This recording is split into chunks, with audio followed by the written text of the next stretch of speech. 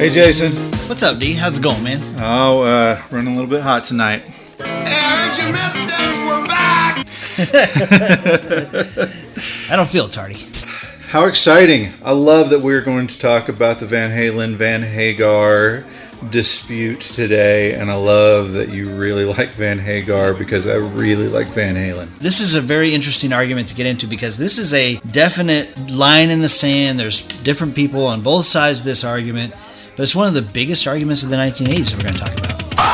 1962, they get on a large boat, and then after a few nights, they had them get up in between sets, and then the next night, they were sitting at the captain's table because the star little boys won everyone's hearts, and so they became the star of the show. That's I think At that point, the seed was planted, and they were ready to be stage musicians for the rest of their lives. It doesn't take very long to figure out there are benefits to being the performer.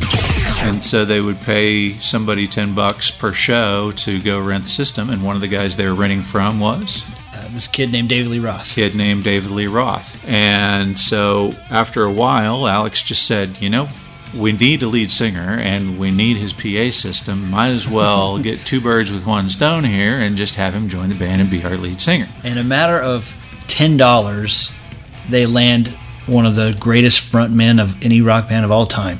And then David Lee Roth was like, you know what? Van Halen sounds cool. And It's your name. Let's make the band name. That was Van David Halen. Lee Roth's idea. Absolutely. Yeah.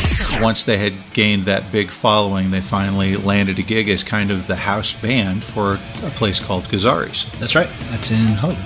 And oddly, from time to time, Bill Gazzarri would come up to David and say, hey, Van, you guys did a really good job last night.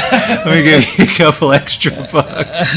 I guess he thought he was like Van Morrison or something. So he had a special guitar. Yeah, absolutely. Had a special guitar. So here's something that many people don't know about Eddie, which is just absolutely amazing. The man was an inventor. He didn't just redefine the way that you play the guitar. He created his own guitar.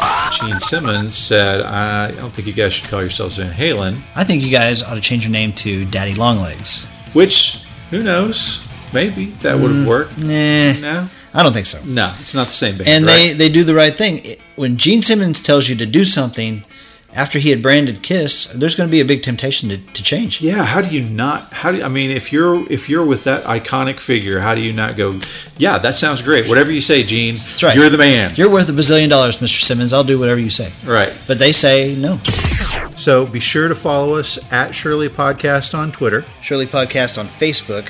Email us at shirleypodcast@gmail.com. Or check out the Shirley You Can't Be Serious podcast channel on YouTube. And as always, please hit the subscribe button now so that you never miss an episode of the Shirley You Can't Be Serious podcast.